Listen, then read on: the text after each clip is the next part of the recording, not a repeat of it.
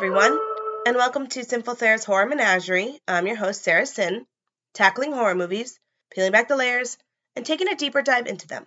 Again on the show, I don't just discuss my love of horror movies. I like to bring in the aspect and perspective of horror and history, how horror movies tend to reflect society's fears.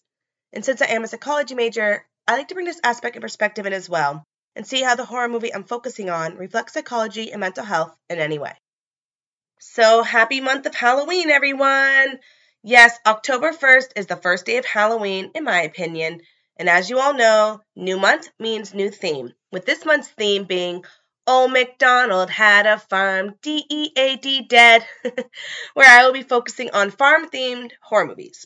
And this doesn't mean it has to be set specifically on a farm or in a barn, but basically anything that has to do with a farm, like farm related. So it can be scarecrows, farmhouses, corn, cows, etc. Anything that has to do with farming and farms and a barn fits this month's theme. So I will also apologize right now. I am completely stuffed up. My allergies are so bad that I have been coughing nonstop. My nose is stuffy and runny, and I've been coughing so much that my throat is starting to hurt. So I apologize if I sound hoarse or if I'm taking a lot more breaths this episode, but my allergies are literally killing me. So I'm sorry. I apologize. But moving on, October is my favorite month within my favorite season. So not only does October have Halloween, which is my favorite holiday, but my daughter's birthday and my birthday are in October as well. In fact, some of you probably know this, not everyone does, but my daughter's birthday is actually the day before mine. So I'm October 25th, she's October 24th. And we're only a week before Halloween, so it's perfect. It's birthday, Halloween. So October's my favorite month. It's a month to celebrate many, many things, not only Halloween, but our birthdays. It also happens to be my favorite season. So I will say this year's birthday is not one I'm looking forward to. I'm going to be 40, and I just feel like I'm not anywhere near where I wanted to be when I was 40.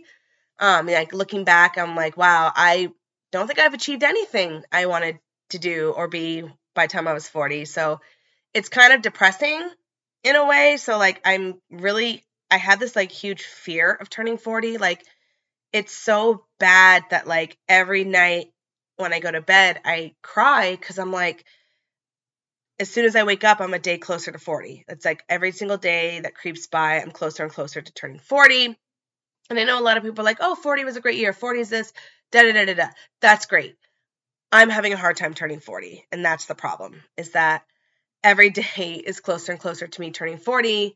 And I'm getting more and more depressed about it because I haven't done anything I feel like I should have done by the time I was 40. So as much as I love October, as much as I love, Halloween and birthdays, I'm dreading this year's birthday. And I don't even think I'm going to celebrate. I even asked my job, please don't celebrate my birthday, because we celebrate everyone's birthday. We have cards and food and stuff. And I said, I really don't want anyone celebrating. Everyone's oh, are you going to go do something? I said, absolutely not. I don't want to do anything. I want to forget that my birthday exists this year because I'm turning 40. Not that it's going to change anything. I know that. I know the very next day it's shit, I'm 40. But I don't know. Just as of right now, I can't move past that I haven't done anything. So this year's birthday is not much to look forward to for me. But of course, my daughter's, yes, I'm excited. She's going to be 7. We're going to Monster Mania in November for it. She wants to go to this big old trampoline place for her birthday. And I said, yeah, we could take a couple of friends there and just do something small. And then Monster Mania is your big present. So this month has a lot to celebrate, just not my birthday because I don't want to be 40. So anyways, with all that said, we're going to move on to the first movie for the theme of Old MacDonald Had a Farm, D-E-A-D, dead, with 1984's Children of the Corn, starring Peter Horton as Bert, Linda Hamilton as Vicky, R.G. Armstrong as Dale, I hope I said that right, John Franklin as Isaac, Courtney Gaines as Malachi, Robbie Kiger as Job, Anne-Marie McEvoy as Sarah, Julie Madalena as Rachel. So for horror history, I definitely think this has a lot, it basically revolves around a religious cult. So it's definitely reflecting on religious cults, how extreme religion can get. I think it also reflects on like fear of having children, like all the questions we ask as parents. It definitely touches a little bit on the whole aspect of bullying, specifically with our character of Malachi, which I will try to get into later on, but I think it's definitely reflecting on bullying. Also, it reflects on the whole idea, like, if you don't listen, this is what's going to happen to you, the fiery pits of hell, like putting the fear of God in people. Psychology and mental health, we got manipulation, pride, toxic relationships, death, adolescent stage of life, childhood, religious symbolism and metaphors, impulsiveness, childlike innocence, lack of empathy, sociopathic tendencies, and a superiority complex. So what is this movie about? Bert and Vicky are headed across the U.S., headed to Seattle to start a new life as Bert starts his new career as a doctor. But when they accidentally hit a kid whom they realize had his throat cut before he stepped onto the road, they must take a detour to Gatlin, Nebraska. Vicky and Bert soon realize something isn't right in Gatlin. There's no adults. Only children and teenagers roam the streets, and they worship a strange deity only referred to as He Who Walks Behind the Rose. Will Vicky and Bert make it out alive? Or will they become the next sacrifice to He Who Walks Behind the Rose? Moving on to the subgenre. So at first, this movie was kind of hard for me to kind of place into a subgenre because the opening scene actually plays out like your typical slasher flick. But at the same time, it definitely has elements of like possession horror, which deals with demons and the devil, and supernatural horror because this town itself has something like supernatural going on. But after looking through like my essay that I wrote and researching a little bit more, I feel like this movie definitely falls under a subgenre that was not really coined before I wrote my essay, the original paper that I kind of refer back to, but it's definitely a subgenre that's been around for a long time, folk horror. So in a way, it's like it's a new term for this subgenre. And again, it's been around for a very long time. I would say even as far back as 1973's The Wicker Man. Anyways, I'm going to go over the definition of folk horror. Folk horror. This is the subgenre that usually takes place in isolated rural communities away from the safety of urban life. These movies typically involve religious cults who believe in old traditions and superstitions. The villain or villains in these movies are usually manipulative, driven by their religious beliefs, claiming their god or deity to be the one true being, their word being the absolute truth. This subgenre likes to play on fears of isolation, paranoia, and having no way of escaping the dread of imminent death that looms over. So first, I'd like to go over like the religious aspect of the movie because religion plays a big part in this movie. From Isaac to He Who Walks Behind the Rose to the believers and the non-believers. This movie is about religious cults and how they can manipulate people into believing whatever they want by basically claiming to be a prophet of the Lord. So there are a few things I kind of want to go over. So again, I'm just going to go over a few scenes and explain a little more in detail like I usually do. So the movie actually opens with a bang. Like, it's definitely, I would say, one of the best openings in a horror movie. It is really, really creepy, and it really gets under your skin. And the whole thing is narrated by our character, Job. It was about 3 years ago. I was the only kid in church that day. The others were with Isaac out in the cornfield. I didn't get to go because Dad didn't like Isaac. He was pretty smart, my dad. After church, we went to Hanson's, just like always. Sarah was homesick with Mom. She'd come down with a fever real sudden. Dad was worried, so he went to call Mom first thing. That's when I saw Malachi and the others.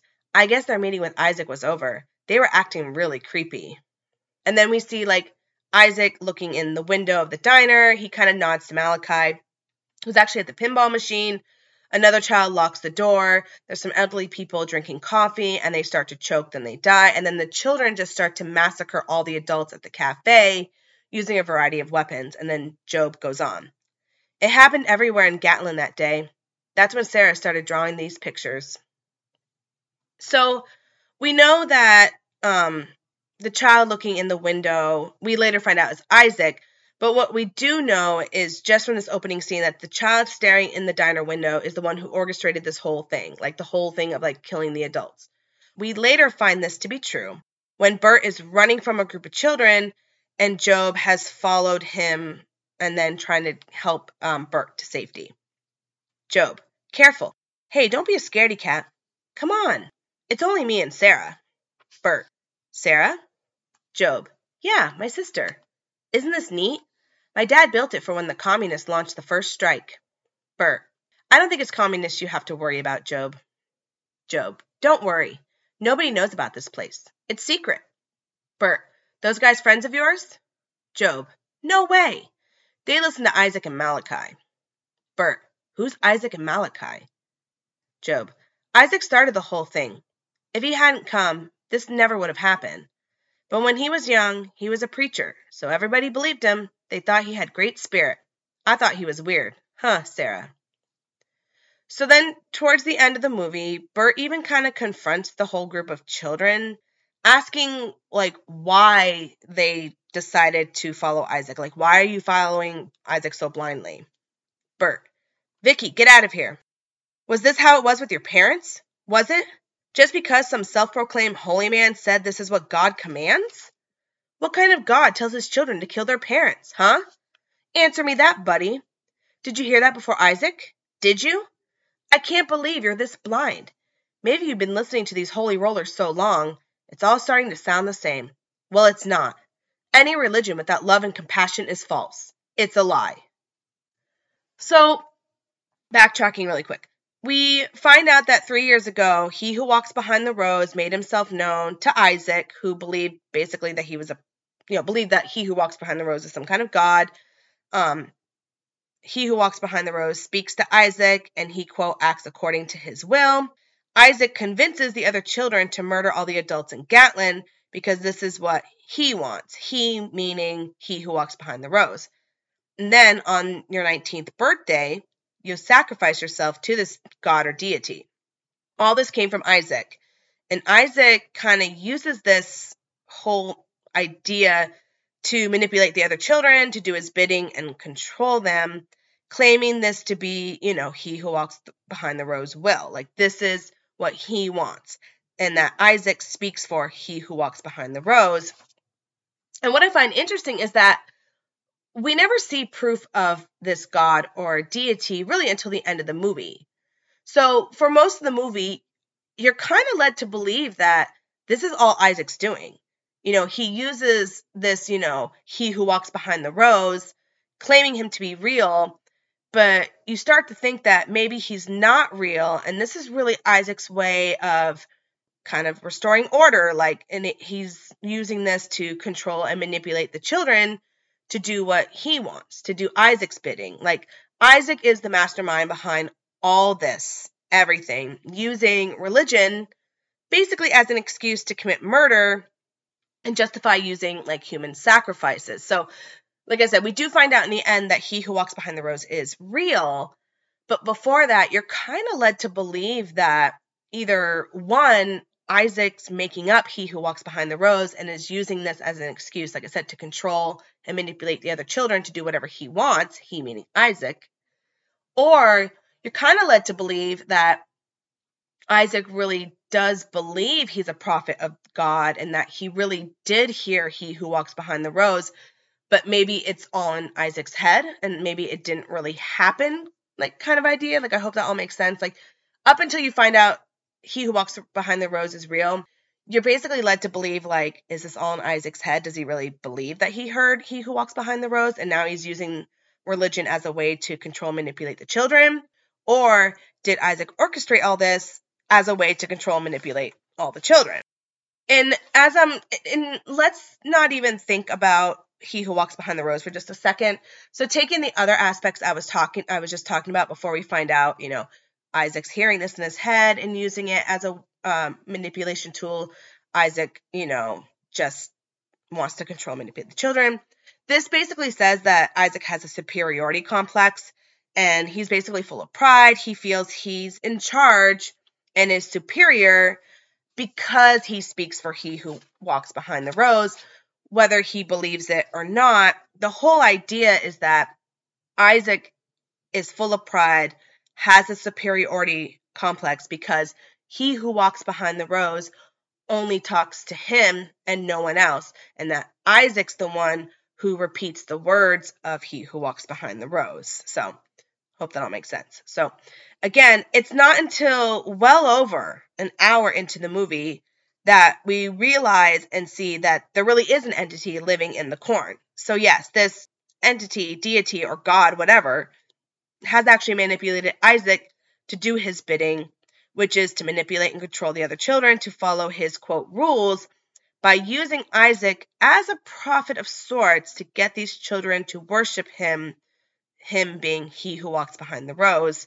He says murder for him, all the adults and the outlanders. He wants them to make sacrifices to him by making it a rule that when you turn 19, you're willing to go into the corn and sacrifice yourself to he who walks behind the rose. So I hope this all makes sense. So again, in short, before we realize he who walks behind the rose is real, we are led to believe that either A, Isaac's making this all up as a way to manipulate and control the children of Gatlin, or B, Isaac truly believes he is a prophet of this he who walks behind the rose entity, but still uses it as a way to manipulate and control the children because the truth is Isaac has a superiority complex and is full of pride. But after we realize that he who walks behind the rose is real, we realize that he who walks behind the rose is the one who actually is controlling and manipulating Isaac to do what he wants him to do, which is to kill all the adults, kill the outlanders as sacrifices, and that when the children turn 19, they have to be sacrificed to he who walks behind the rose. So in the end, it is like a domino effect of he who walks behind the rose manipulates and controls Isaac, probably because he knows Isaac in the end is full of pride and has a superiority complex, so he's easy to manipulate because he's like, hey, guess what? I'm he who walks behind the rose. You're a prophet of God. I'm going to have you speak my words. And then in turn, Isaac goes to the children and says, this is what he who walks behind the rose wants, and then manipulates and controls all the children. So I hope that all makes sense. So, of course, I'm looking into this and I'm going, so who is he who walks behind the rose? Like, is he a demon? Is he a deity? He's some kind of entity. Is he God? And the truth is we're never really told who or what he really is. So just for fun, I did a little bit of research on my own, and actually looked up like gods of corn, deities of corn, entities, anything surrounding like being a god or goddess of corn. And first of all, there was a lot more than I expected there to be. So I'm just going to go over a few that I noticed. So for the Aztecs, there's maize goddess Chichimecoatl. I probably said that wrong. Chichimecoatl, goddess of corn and sustenance, associated with fertility and agricultural abundance. And this is from the Denver Art Museum. And a female would be sacrificed every year to this god in September, Brooklyn Museum. So for the Mayans, there was Maya maize god Hunahpu, god of corn, and represents birth, death, and rebirth. This was Delaware Valley University.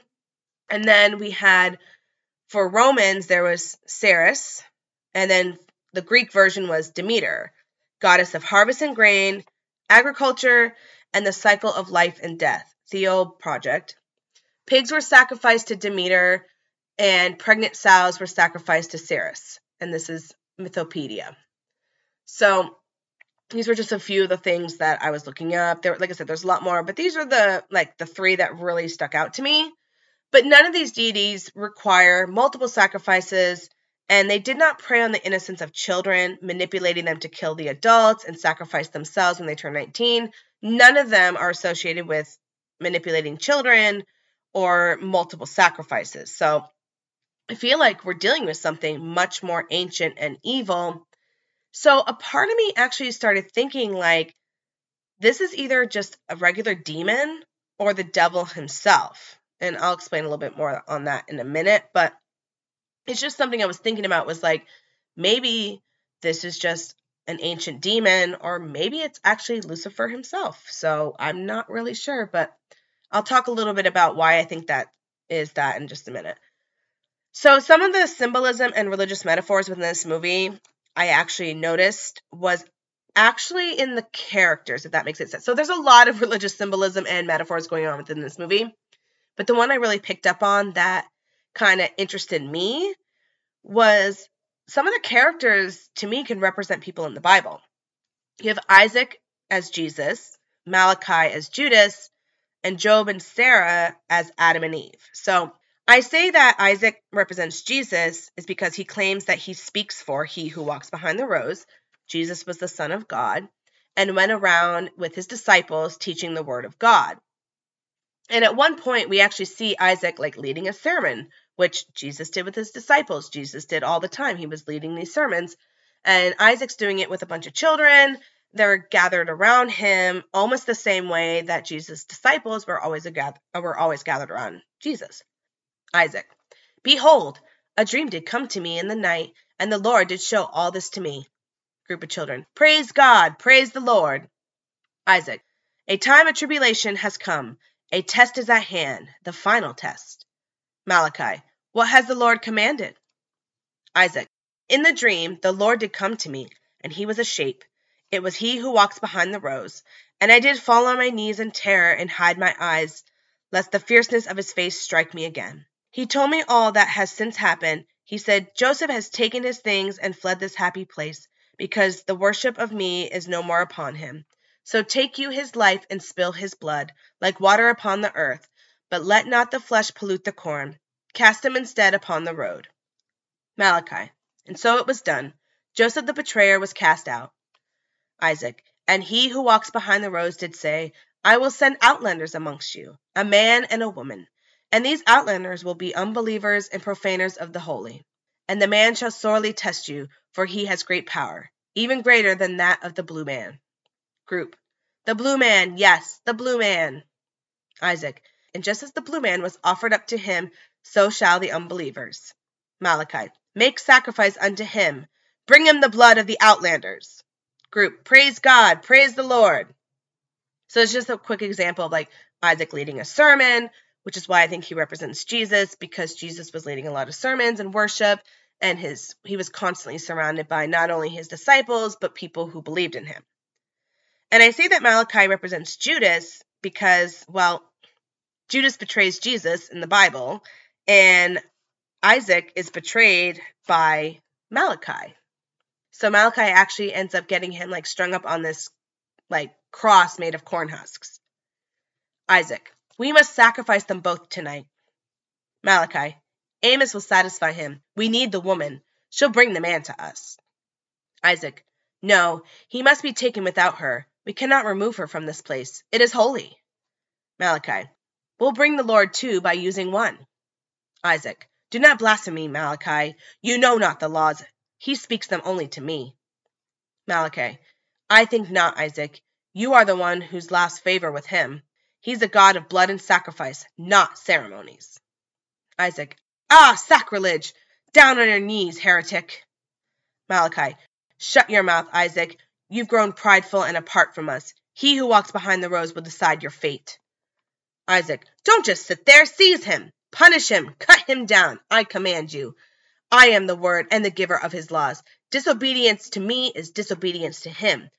Do it now, or your punishment shall be 1,000 times, 1,000 deaths, each more horrible than the last.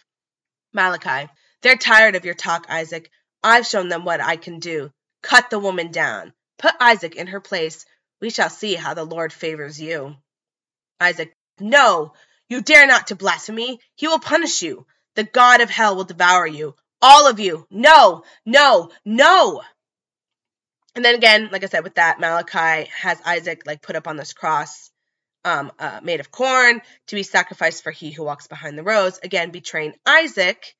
Malachi betrays Isaac the same way Judas betrays Jesus. And I say that Job and Sarah kind of represent Adam and Eve is basically simple.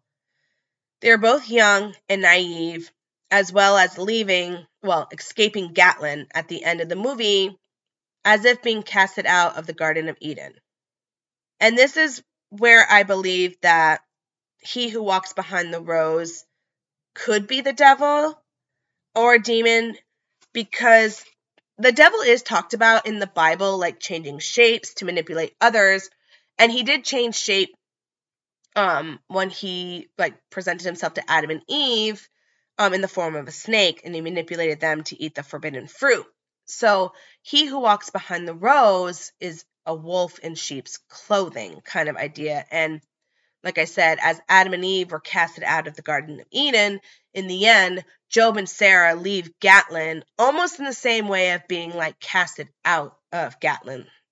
And that's why I kind of think that they could represent Adam and Eve, because like Adam and Eve were young, they were naive, they were easily manipulated by the devil in the form of a snake to eat the forbidden fruit. Job and Sarah are kind of the same way. They're very young and naive. They weren't easily manipulated by Isaac, but there's still a lot of like similarities between them and Adam and Eve. And like I said, he who walks behind the rose could represent the devil, like a demonic spirit or the devil himself, like claiming to be God, manipulating Isaac into believing he is God, having Isaac spread the word, his word, manipulating the children of Gatlin to kill for him, basically condemning their souls to hell. So Isaac can be seen as Jesus. He's the prophet of God. He's the one leading the sermons, the same way Jesus was the Son of God and leading sermons, having his disciples follow him. Malachi can be seen as Judas because Judas was Jesus' right-hand man. Malachi is Isaac's right-hand man. And Judas and Malachi both betray people. So Malachi betrays Isaac. Judas betrays Jesus. And then I said Job and Sarah could represent Adam and Eve because Adam and Eve and Job and Sarah are both young, naive. And in the end, they're both kind of casted out of their places of, what they call home. Adam and Eve are casted out of Garden of Eden. And Job and Sarah were kind of, casted out of Gatlin as they escape at the end of the movie. And then I think that in the end, he who walks behind the rose is either some kind of demonic spirit, or the devil himself, because he is known to change shapes in order to manipulate others to do his bidding, as he who walks behind the rose has manipulated Isaac and the children of Gatlin to do his bidding. So I hope that all makes sense. Okay, so next I'd like to do a little bit of like a compare and contrast, similarities and differences between the book and the movie. So first of all, you have to remember that the story itself by Stephen King is a short story. It's only about 30 pages long and is part of his Night Shift collection. And turning a book into a movie is hard enough. Turning a short story into a movie is even harder. There's still aspects you want to include and aspects you want to leave out. And then you got to add a lot, like creative interpretation, to fill in the amount of time you need to make an entire movie. And, Night Shift's actually one of the only books of Stephen King I've actually read. My mom read me some as a child. I don't remember all of them. But the ones I remember myself reading is Night Shift and It. But like I said, this is a short story that had to be turned into a movie. And, with all that said, there are still a lot of differences and a lot of similarities between the two. However, there are some similarities they kept from the book to the movie. And then, of course, there's a lot of differences they made. There's things they took out, aspects they took out, things they changed, But the truth is, there's still similarities and differences between the book and the movie. So my idea is of course, I'm just going to pick a couple examples of differences and similarities, and I'll talk about it and try to, if there are differences, I'll try to explain why I think they were changed and why these changes were made. So one small difference I did notice between the book and the movie is that in the book, the adults were killed 12 years ago, while in the movie, it was 3 years ago. And I kind of think they did this, they changed it from 12 years to 3, to kind of show how new this cult really was. They're still figuring out everything. So in the book, like I said, this happened 12 years ago. The movie, it happened 3 years ago. So you're still seeing a fresh new cult that's still figuring out all its logistics and rules and everything. But in the book, they've been in this routine for 12 years to the point that they're even birthing new children. And these teenagers and children are having babies to make up for the ones that are being sacrificed when they turn 19. Another thing I noticed is that Although Malachi and Isaac are mentioned in the book, they're not huge characters in the book like they are in the movie. Malachi is definitely more prominent in the movie than he is in the short story. I feel like he is still Isaac's right-hand man. We know that he is in the movie, but I feel like it's kind of implied that Malachi is Isaac's right-hand man in the book. In fact, as soon as we learn about Malachi, he's actually about to sacrifice himself to He Who Walks Behind the Rose because he is of age. But in the movie, he is a main character. And one of the things I find interesting is that, as I said earlier when I was talking about horror history, is Malachi's a bully. Like, he's definitely a reflection of bullies and bullying. Like, we see this throughout the entire movie. He bullies Job and Sarah. He bullies Vicky and Bert. And in the end, he even bullies Isaac. Like, he enjoys punishing people. He enjoys pushing people around. And he enjoys striking fear in everyone that he meets. And he loves to kill. He enjoys it and he relishes in it. Like, when you watch him, you're watching a bully at play. Yes, he's a bully extreme, but I think he's still representing and being symbolic of bullying in general, which is something that happens. I mean, I was bullied for most of my life. But again, he is an extreme. But the reason why I say he's representing, bullying is because of how much he enjoys it. He enjoys pushing these people around. He enjoys striking fear in these people. He's dragging Vicky around, the road and cutting her face and having a good time with it. He loves when he drags Job and Sarah to Isaac and is like, they were listening to music and, playing games. You need to punish them. He enjoys punishing people. Like, he really enjoys this. And like I said, in the book, he's not really mentioned. You still kind of get the feeling he was Isaac's right-hand man. But as soon as we meet him, he's being sacrificed to He Who Walks Behind the Rose. But in the movie, he's a main character. And he's definitely a representation of a bully, if that makes sense. Isaac is still a preacher, no matter what. So in the movie and in the book, he is a preacher, the one who speaks for He Who Walks Behind the Rose, in the book and in the movie. But we're only introduced to Isaac at the end of the book, but he is still a prophet. He still speaks for He Who Walks Behind the Rose, as opposed in the movie where we see him throughout the whole movie, and we see him talking, and we see him interpreting. We see how he believes he is a prophet of He Who Walks Behind the Rose. But like I said, in the book, he is still a prophet. We even, at one point in the short story, he says, "Behold, a dream came to me in the night, and the Lord did show this all to me.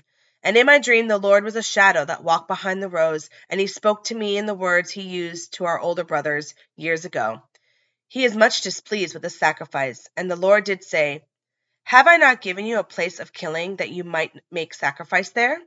And have I not shown you favor? But this man has made a blasphemy within me, and I have completed this sacrifice myself, like the blue man and the false minister who escaped many years ago. So now is the age of favor lowered from 19 plantings and harvestings to 18. Yet be fruitful and multiply as the corn multiplies. That is my favor may be shown to you and be upon you." Another thing I noticed is that there is no Job and Sarah in the book. These are characters completely created for the movie. And this kind of makes sense because you can't have all the children be evil and follow Isaac blindly. As we all know from history, there's always a few who do not believe and will rebel. Also, Job and Sarah, I feel like they represent like childlike innocence.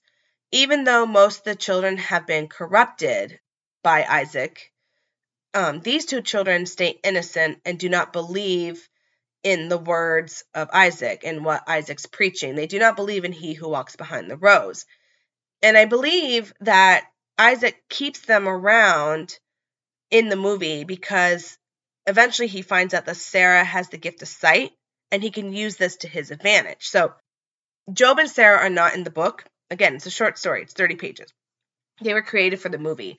But I think it's because we needed some children, because in the book, all the children are evil. All of them are following Isaac blindly. They're all believe in He Who Walks Behind the Rose.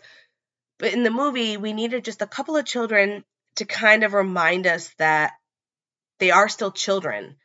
In the end, all these children and teenagers are children.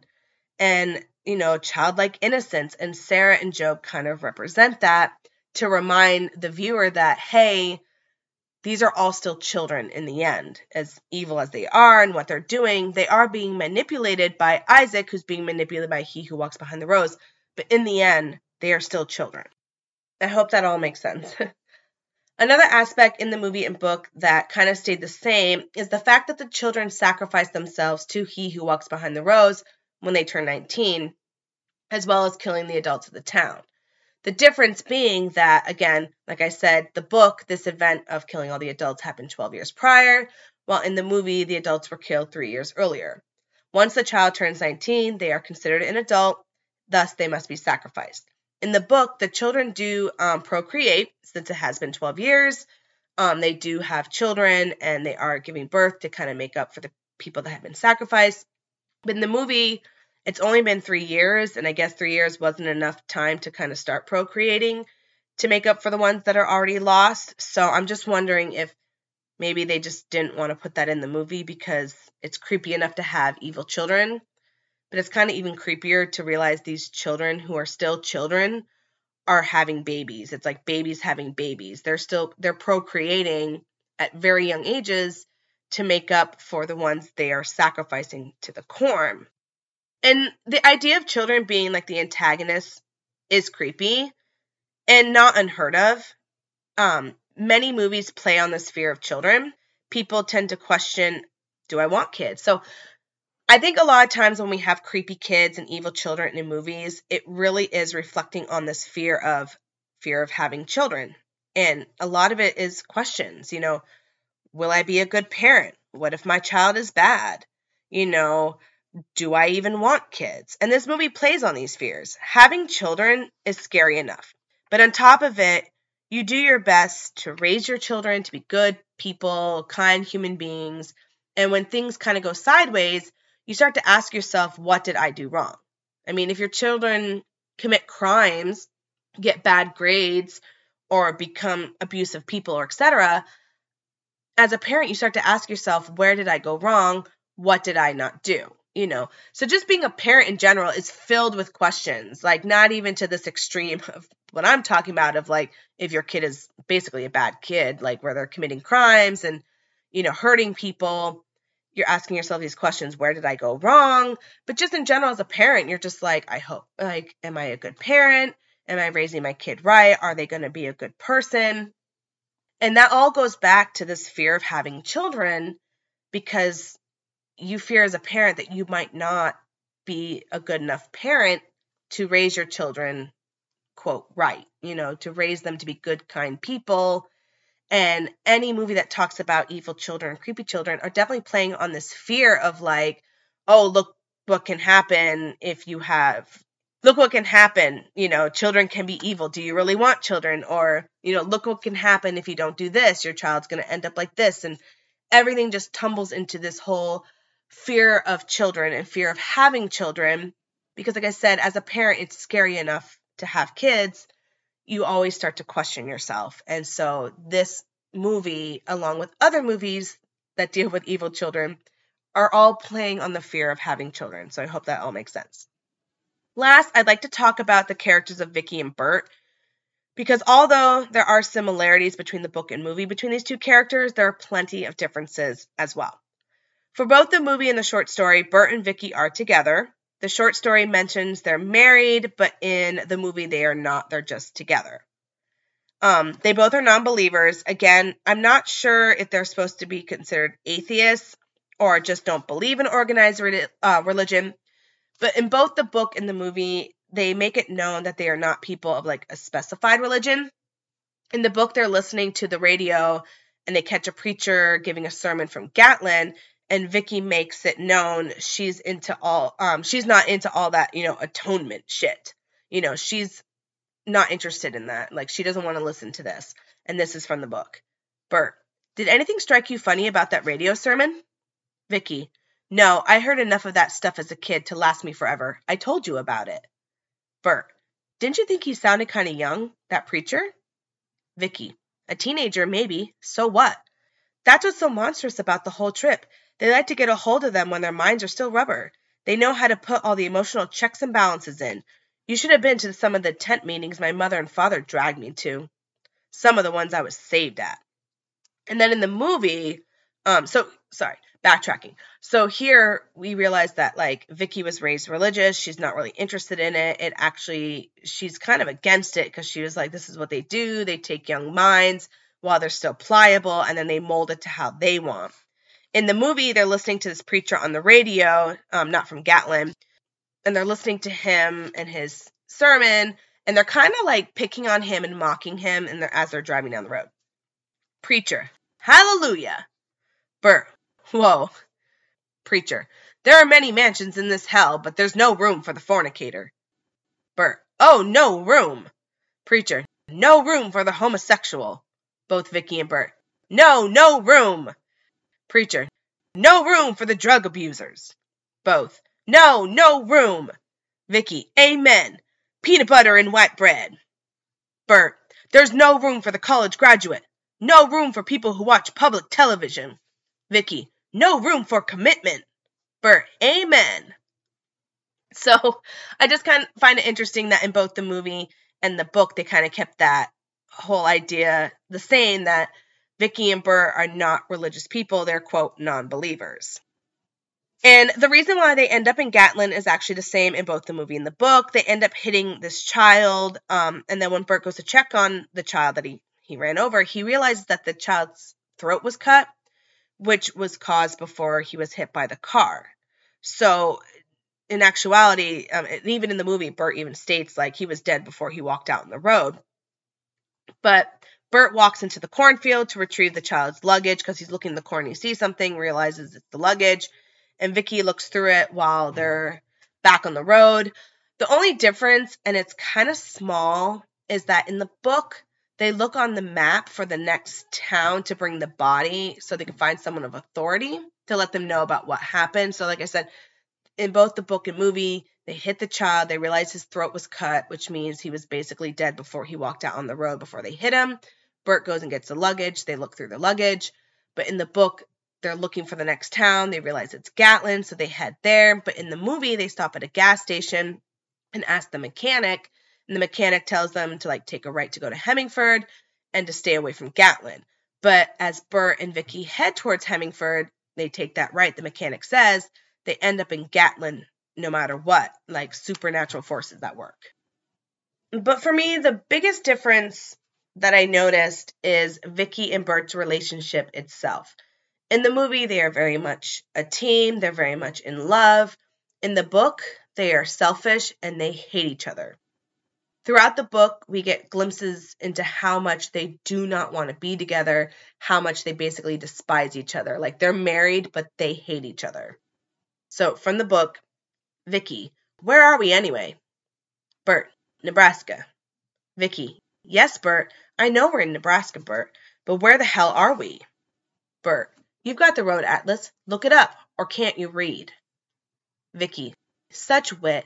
This is why we got off the turnpike, so we could look at 300 miles of corn and enjoy the wit and wisdom of Bert Robinson. And then later on, once they arrive in Gatlin, Vicky, you bastard, what am I doing with you? Bert, I don't know. I don't know anymore. But the situation can be remedied. And then later on, Bert stops the car to go check out the church, leaving Vicky in the car. And he takes her set of keys so she won't drive off abandoning him, because he claims if I let you keep your keys, you're going to drive off without me. Vicky, please, Bert, I'm scared. Bert, you'd wait 2 minutes and decide that was long enough. Vicky, I wouldn't. Bert, and then you drive off laughing and saying to yourself, that'll teach Bert to cross me when I want something. Hasn't that pretty much been your motto during our married life? That'll teach Bert to cross me. I mean, Bert and Vicky are so unhappy in their marriage that when the children actually take Vicky, Bert doesn't even try to rescue her. He literally just tries to save his own life. He's like, screw her. He runs through the corn thinking he'll make it to the road to freedom, but he ends up actually finding Vicky's body. She's dead, strung up on a cross made of corn, and then Bert ends up one of the victims of He Who Walks Behind the Rose. But it's just that Bert literally just runs off to save himself and doesn't even think twice about possibly saving Vicky or the possibility that she could still be alive. He just leaves her for dead, and that's what happens to him. He ends up dead himself. But it's just the idea that, like, he hates her so much that when she's dragged off by the kids, he's like, oh, well, I'm just going to save my own ass. Like, that's how much they dislike each other in the book. But like I said, in the movie, they're very much happy. They're very much in love. They're driving cross country to Seattle, I believe, because Bert is now a doctor, opening his own practice. And right when we first meet the two, like, you can tell how happy these people are. Like, it's Bert's birthday, and Vicky's very excited to celebrate. Vicky: so what did you wish for? Bert: to live happily ever after. Vicky: is that a proposal? Bert: no, it's not. Vicky: okay, well, I guess I'll give you this anyway. And she hands Bert a present. Come on. Bert: what is it? And he opens it. Oh, that's nice. And that's a lighter. Vicky: turn it over. Bert: I like this. And the lighter's engraved. It says, for Bert Stanton, MD, my darling, love, Vicky. And when they run that child over, Bert even comforts Vicky when she sees the body. Vicky: oh my God. Bert: easy, easy. Come on, take it easy. And he hugs her. Okay, now listen to me. There's something very wrong here. So I want you to go back to the car and wait for me there. Understand? And keep all the doors locked until I get back. And then when Vicky is actually taken by Malachi and the other children, Bert's determined to save her. Like, he goes off into the cornfield to save Vicky, not to run away and save his own life. Like, and that's where he actually confronts the children. Like, saving his own ass never even crossed his mind. Like, when he sees Vicky being taken, he's going to go save her. So, and one of the reasons why, for me, in my opinion, that I believe that they changed this relationship between Bert and Vicky, yes, in both book and movie they're together, but in the book, they hate each other. They're not happy. In the movie, they are happy and in love. I think it's because the truth is you got to have some likable characters in your movie, like people you root for to survive. Because in the book, Vicky and Bert are so miserable with one another, like they have so much hatred for one another that you kind of don't care that they die. You're just like, you're kind of rooting for them to get killed because all you do is hear them bitch and moan about each other. But in the movie, you really want them to survive. You want to see them beat the villain and you want to see them survive. And I think that's why they made this change, is because in the book, there really is no likable characters. That's the whole story. It's about Vicky and Bert getting to Gatlin and then dying. That's the whole story. But in the movie, you know, it's longer. You got to have some relatable characters. You got to have characters that, you know, you like and you're rooting for. I think that's why they made that change, to have them be happy and in love.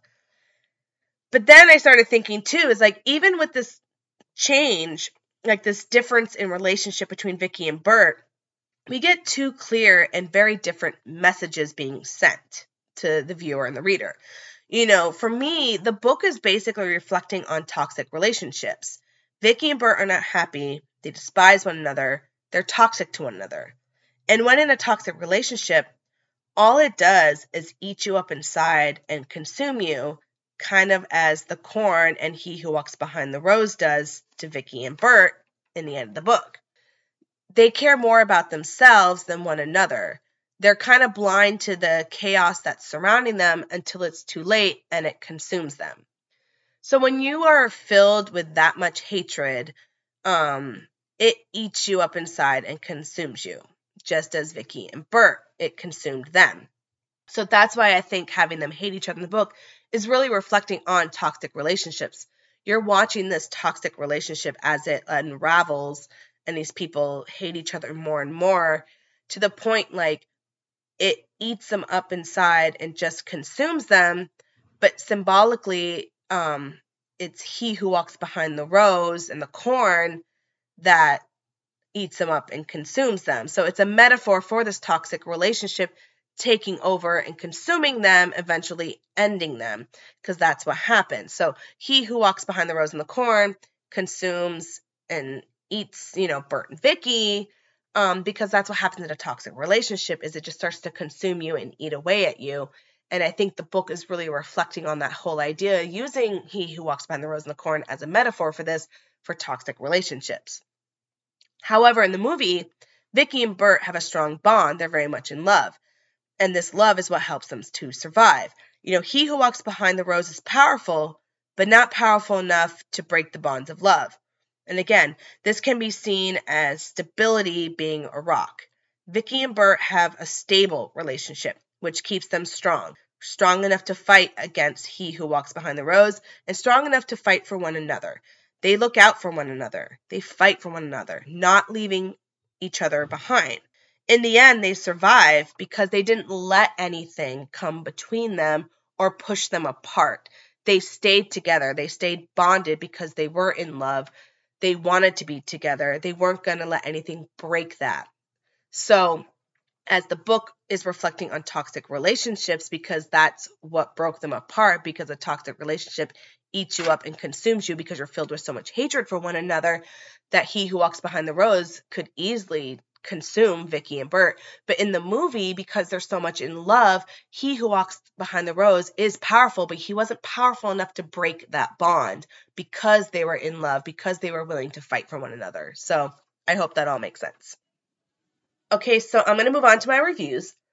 Morbidly Beautiful says, the cinematography of the surrounding cornfields was beautifully disturbing, and the score added to the feeling of dread. I always get the creeps in the fall when I go through a corn maze. That whispering, crackling sound always makes the hair stand up on the back of my neck. And if a child comes around the corner, help. The Revenant Review says, all these shortcomings having been said, there are still things that this movie does right. The music harkens back to the supernatural horrors of the 1970s and helps to create at times a creepy atmosphere. There are effective images that stay with the viewer, such as the kid being struck by the car, the blue man, or Isaac staring through the diner window. Truly, John Franklin as Isaac is alone worth viewing the film, as his performance as the child preacher is charismatic and energetic and perfectly embodies what the character needed to be. So overall, this movie is a sinister, atmospheric, and creepy as hell horror movie that really gets under your skin. One creepy child in a horror movie is scary enough, but to have a cult of creepy children, a religious cult no less, is downright terrifying. And Isaac is the creepiest of them all. The way he looks into the window of the diner while the adults are being massacred will give you the chills. And Malachi isn't creepy. He's downright vicious and terrifying. This kid has no remorse, no conscience when he kills. He's a downright sociopath and could give two shits about it. This movie, in my opinion, did a good job taking the plot of the short story and expanding on it and exploring deeper into the cult of children. I enjoy the changes that were made, especially with Vicky and Bert's relationship, taking away the toxic relationship aspect within the short story by making them happy and in love, shows how strong the power of love can be and how it's not easily broken. If you haven't seen this movie, you should. It fits perfectly into the feel of fall with the miles and miles of corn swaying in the wind. Just be careful of cornfields if you decide to try a corn maze this year. If you see a child, run. If you hear someone yelling, Outlander, pray they don't find you. Okay, so I'm going to wrap it up for today. Thank you for joining me here on Simple Sarah's Horror Menagerie. Again, I'm your host, Sarah Sin. Thank you for sticking around as I discuss horror history, psychology, and mental health within horror movies. Hope you enjoy the show. Again, thank you for listening. And I just want to remind everybody that there's a horror movie out there for everyone to enjoy. So thank you.